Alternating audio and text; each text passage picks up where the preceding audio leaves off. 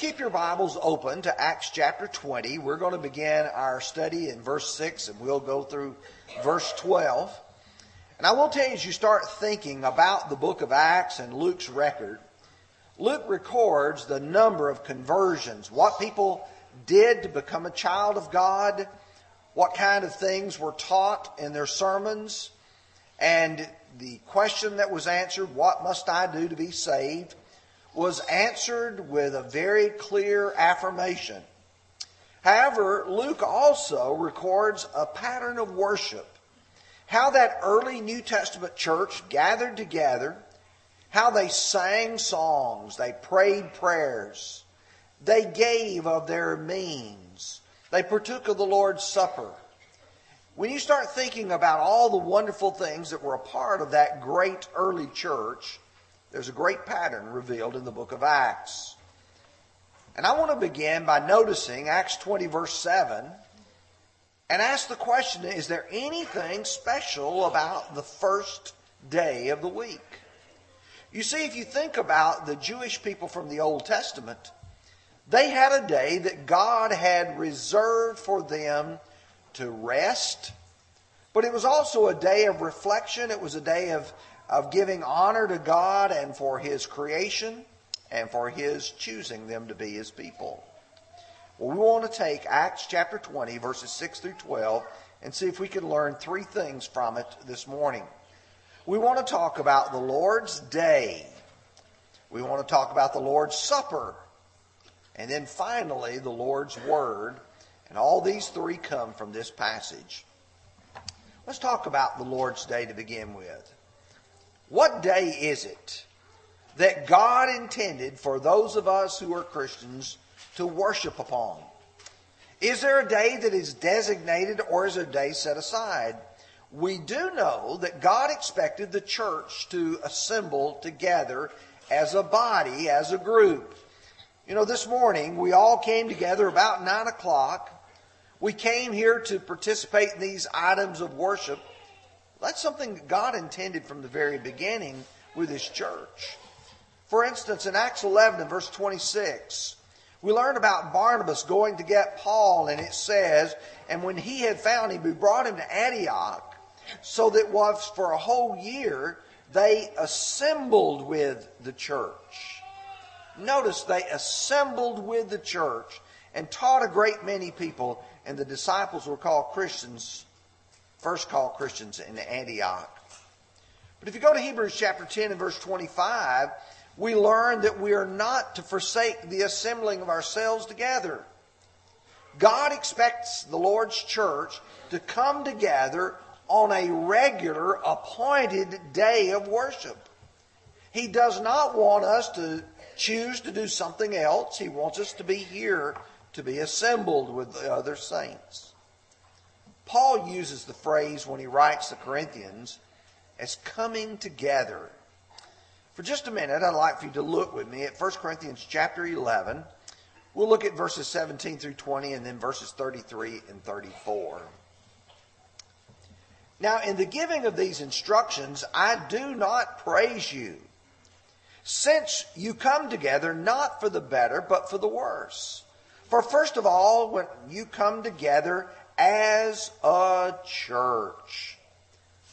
Look at that phrase. You come together as a church, as a group of believers, as a group of those who are called out of the world. And he says, I hear that there are divisions among you, and in part I believe it.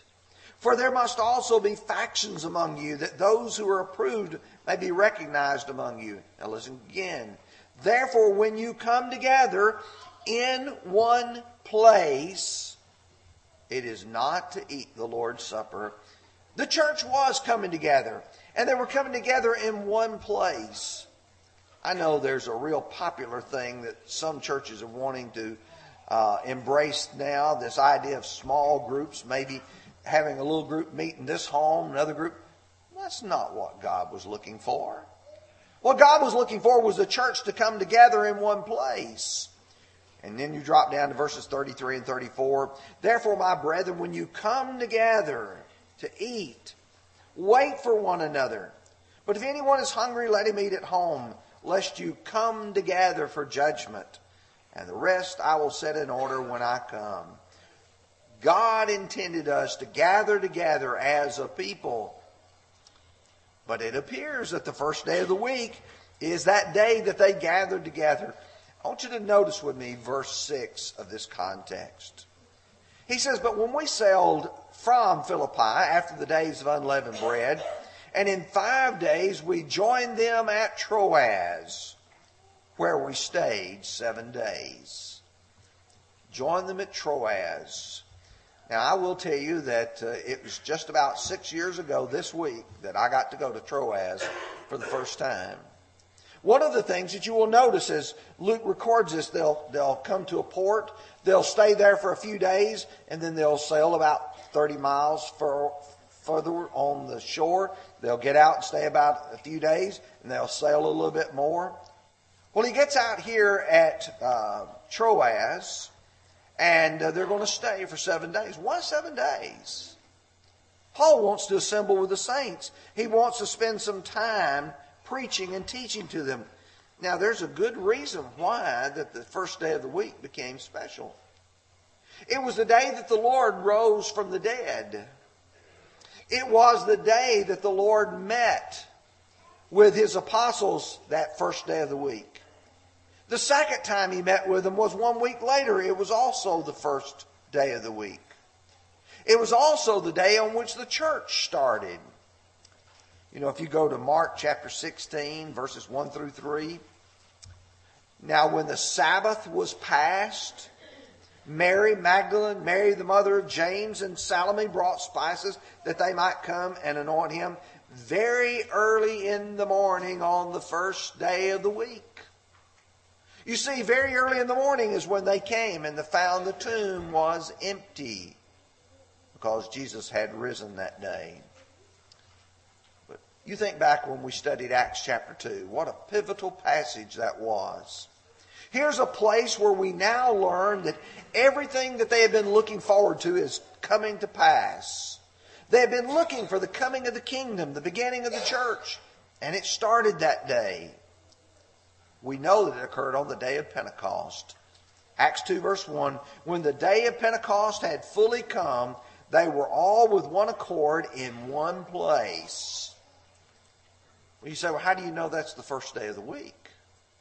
Because if you go back to the book of Leviticus, chapter 23, verses 15 and 16, and you shall count for yourselves from the day after the Sabbath, from the day you were brought the sheaf and the wave offering, 7 Sabbaths shall be completed. Count 50 days to the day after the 7th Sabbath. If the Sabbath is always on Saturday, that means Pentecost is always going to be the first day of the week.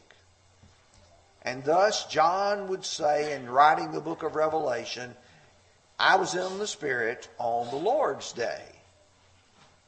The Lord's day. So if you and I are looking through Acts chapter 20 and we see on the first day of the week, we understand this is the Lord's day. Now when we think further about that, that brings us to the second idea, and that is the Lord's Supper. Because if you're studying this passage, you will notice some emphasis on this taking place the first day of the week. We do know that when they assembled together on the first day of the week, they gave their contribution. In 1 Corinthians chapter 16, verse 1, now concerning the collection for the saints, as I've given order to the churches of Galatia, so you must do also. On the first day of the week, let each one of you lay something aside, storing up as he may prosper, that there be no collections when I come. So the Lord's church met together the first day of the week. What did they do when they met together? We know that they had contributions, but we also know that that day was the day they took the Lord's Supper. Earlier when I read from 1 Corinthians chapter 11, if you'll notice very carefully, Paul is saying, I'm concerned when you come together, it's not for the better, but for the worse. And here's the problem, why it's worse. He said, because there's divisions among you. And when you get to verse 20, therefore when you come together in one place, it is not to eat the Lord's Supper. What they were doing was abusing it. They were making it into a common meal. They were allowing some to have where others had not. And in doing all of this, these people were not respecting the intent and the purpose of that day. He used the phrase, the breaking of the bread. Now I know that some people say, well, it says they broke the bread. Maybe that's just a common meal. Why didn't he say, take of the bread and the fruit of the vine?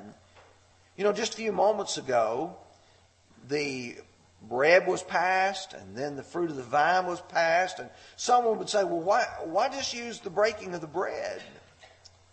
Well, it's called a synecdoche. That's a big, long word which simply means you let one part stand for the whole. And someone says, well, I don't know about that.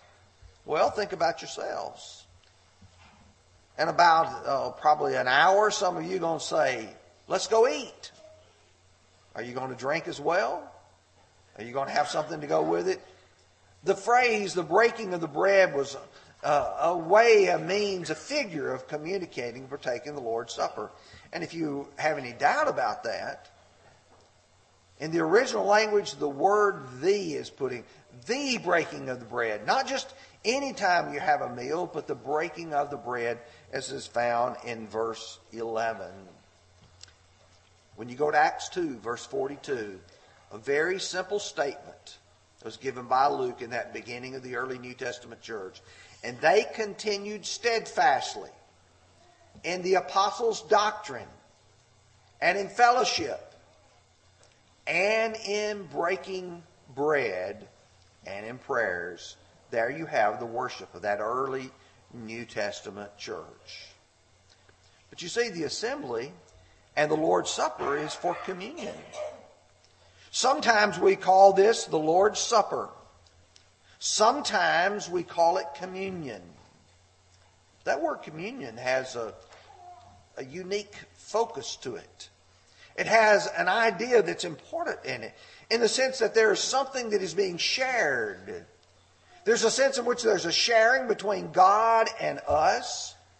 And there's also a sense in which there's a sharing between us together. And let me take a few minutes to talk about that. If you go to 1 Corinthians chapter 10, Paul would say, the cup of blessing which we bless, is it not the communion of the blood of Christ?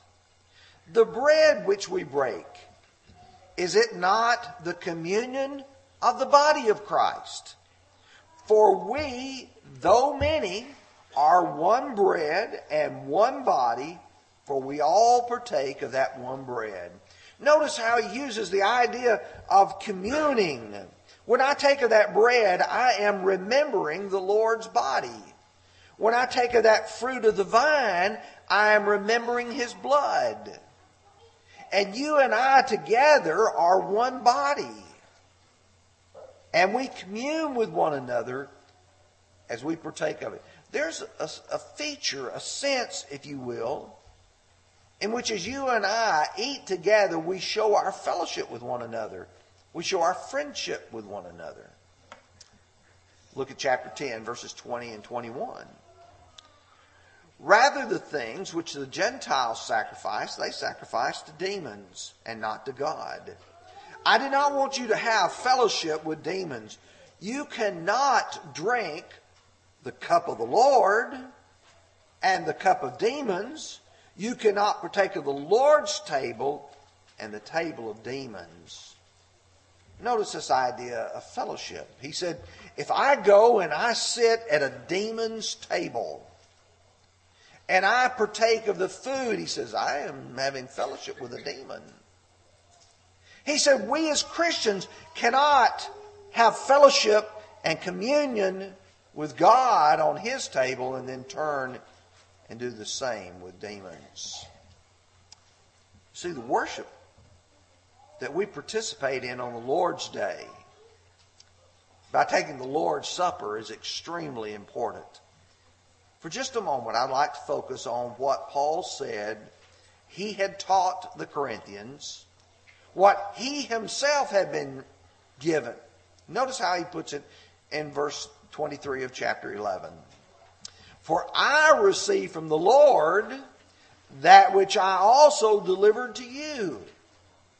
In other words, God had given Paul these instructions so that Paul could instruct others. And he says that the Lord Jesus, on the same night in which he was betrayed, took bread. And when he had given thanks, he broke it and said, Take, eat, this is my body, which is broken for you. Do this in remembrance of me. In the same manner, he also took the cup after supper, saying, This cup is the new covenant in my blood. This do as often as you drink it in remembrance of me. For as often as you eat this bread and drink this cup, you proclaim the Lord's death till he comes. Therefore, whoever eats this bread or drinks this cup in an unworthy manner will be guilty of the body and the blood of the Lord. But let each man, or let a man examine himself, and let him eat of the bread and drink of the cup. For he who eats and drinks in an unworthy manner eats and drinks judgment to himself, not discerning the Lord's body. So that means that when you and I partake, our minds are to be focused on the Lord and to be focused on what he has given us. But the day set aside to do that is the Lord's day. That's the day the Lord wants us to partake in this celebratory meal. But the third thing that you observe here is the Lord's Word. It's very easy as studying this passage to say, oh, there, you look in verse 7, on the first day of the week, and you say, that's the Lord's Day. And you say, they broke bread. That's the Lord's Supper. But there's an emphasis here on the Lord's Word. You can't forget the sermon of Paul, and how could you forget it? It was a long sermon. It continued past midnight. I can tell you from where I stand, 30 minutes and people start squirming.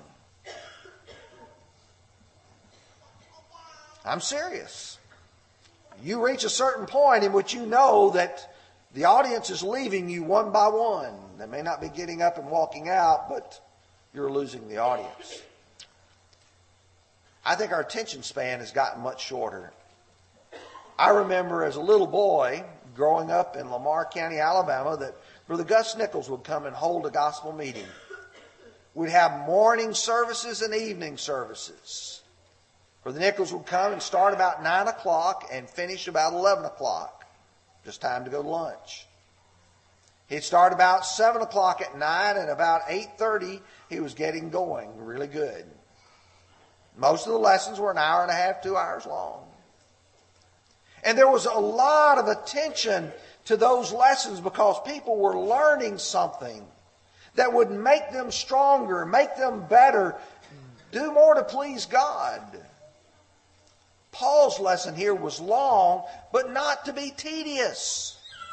It was long, not because he just said, okay, I want to see how long I can make a mistake. It was an important message that needed to be delivered. But it was interrupted by a young man falling from a window to his death. Now, I've had a lot of people say, reckon why that young man fell out. Reckon what was going on. Well, I've got some opinions. I've got some guesses. The Bible tells us it was at night. We know it went to after midnight.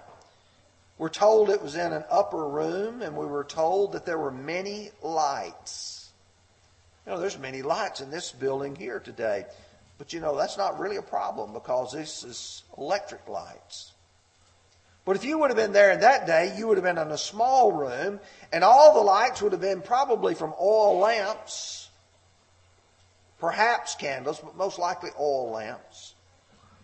And I've been in several of those buildings where oil lamps were once burned, and you can smell the oil when you walk in the door. And you can imagine burning, and I can imagine that the smell of the oil burning was probably pretty strong. So the young man goes to the window. Fresh air. Falls asleep. Falls out of the window. Paul raises him up. You see, the length of the sermon was probably challenging to him, but it could have been the conditions of the room as well. But the truth is that there's a strong emphasis here. There's a reason why this was a long sermon. It was Paul's last sermon to these brethren. Notice with me what you find in Acts 20, verse 38. Sorrowing most of all for these words which he spoke, that they would see his face no more. And they accompanied him to the ship. These people are not going to see Paul anymore. What if I knew that today was the last sermon that I would get to preach to this group of people?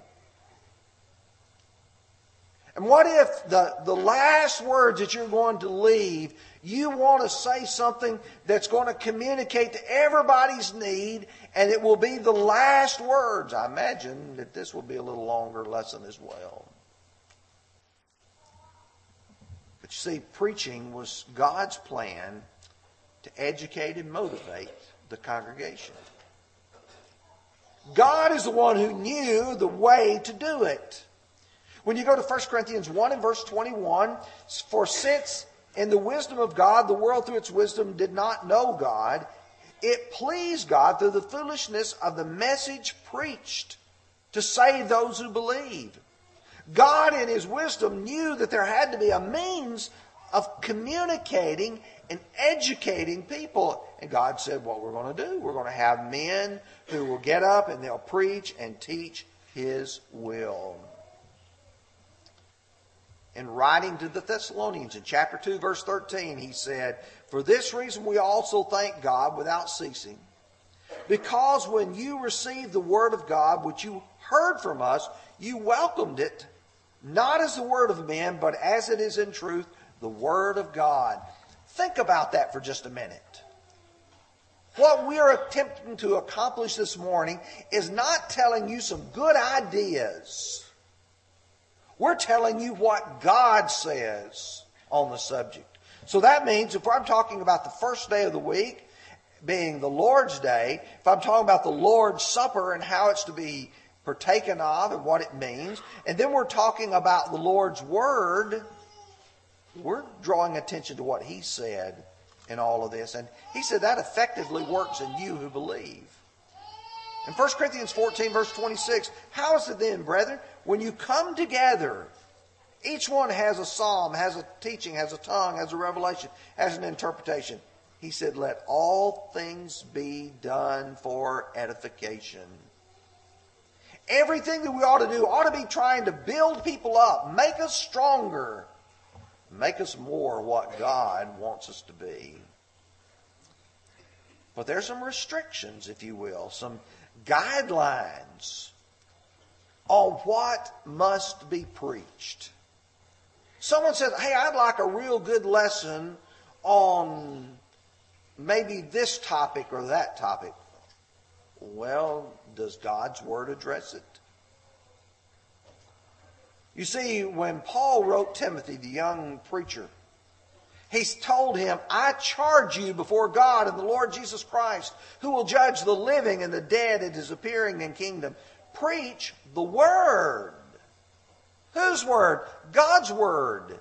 He said, be ready in season and out of season. Convince, rebuke, exhort with all long suffering and teaching. For the time will come when they will not endure sound doctrine, but according to their own desires, because they have itching ears, they will heap up for themselves teachers. And they will turn their ears away from the truth and be turned aside to fables. Yes. You preach the Lord's Word. We're here on the first day of the week because it's the Lord's Day. It belongs to Him. It's His day. And you and I ought to dedicate ourselves to say, today's the Lord's Day, so I'm going to do something that praises, honors, and worships God. And so you sing the songs. You pray the prayers. You give You remember the Lord in the Lord's Supper. And you study His Word. You see, because today is the Lord's day. And you worship Him on that day. I'm so thankful that in the last few days we've seen 4 young people dedicate their lives to becoming children of God. They made a commitment. They said, I want to serve the Lord Jesus Christ. I want to make it known that He is the Lord in my life. And they have gone to the ultimate act of obedience by being baptized for the remission of their sins. This morning, I'd like to ask you, are you a Christian?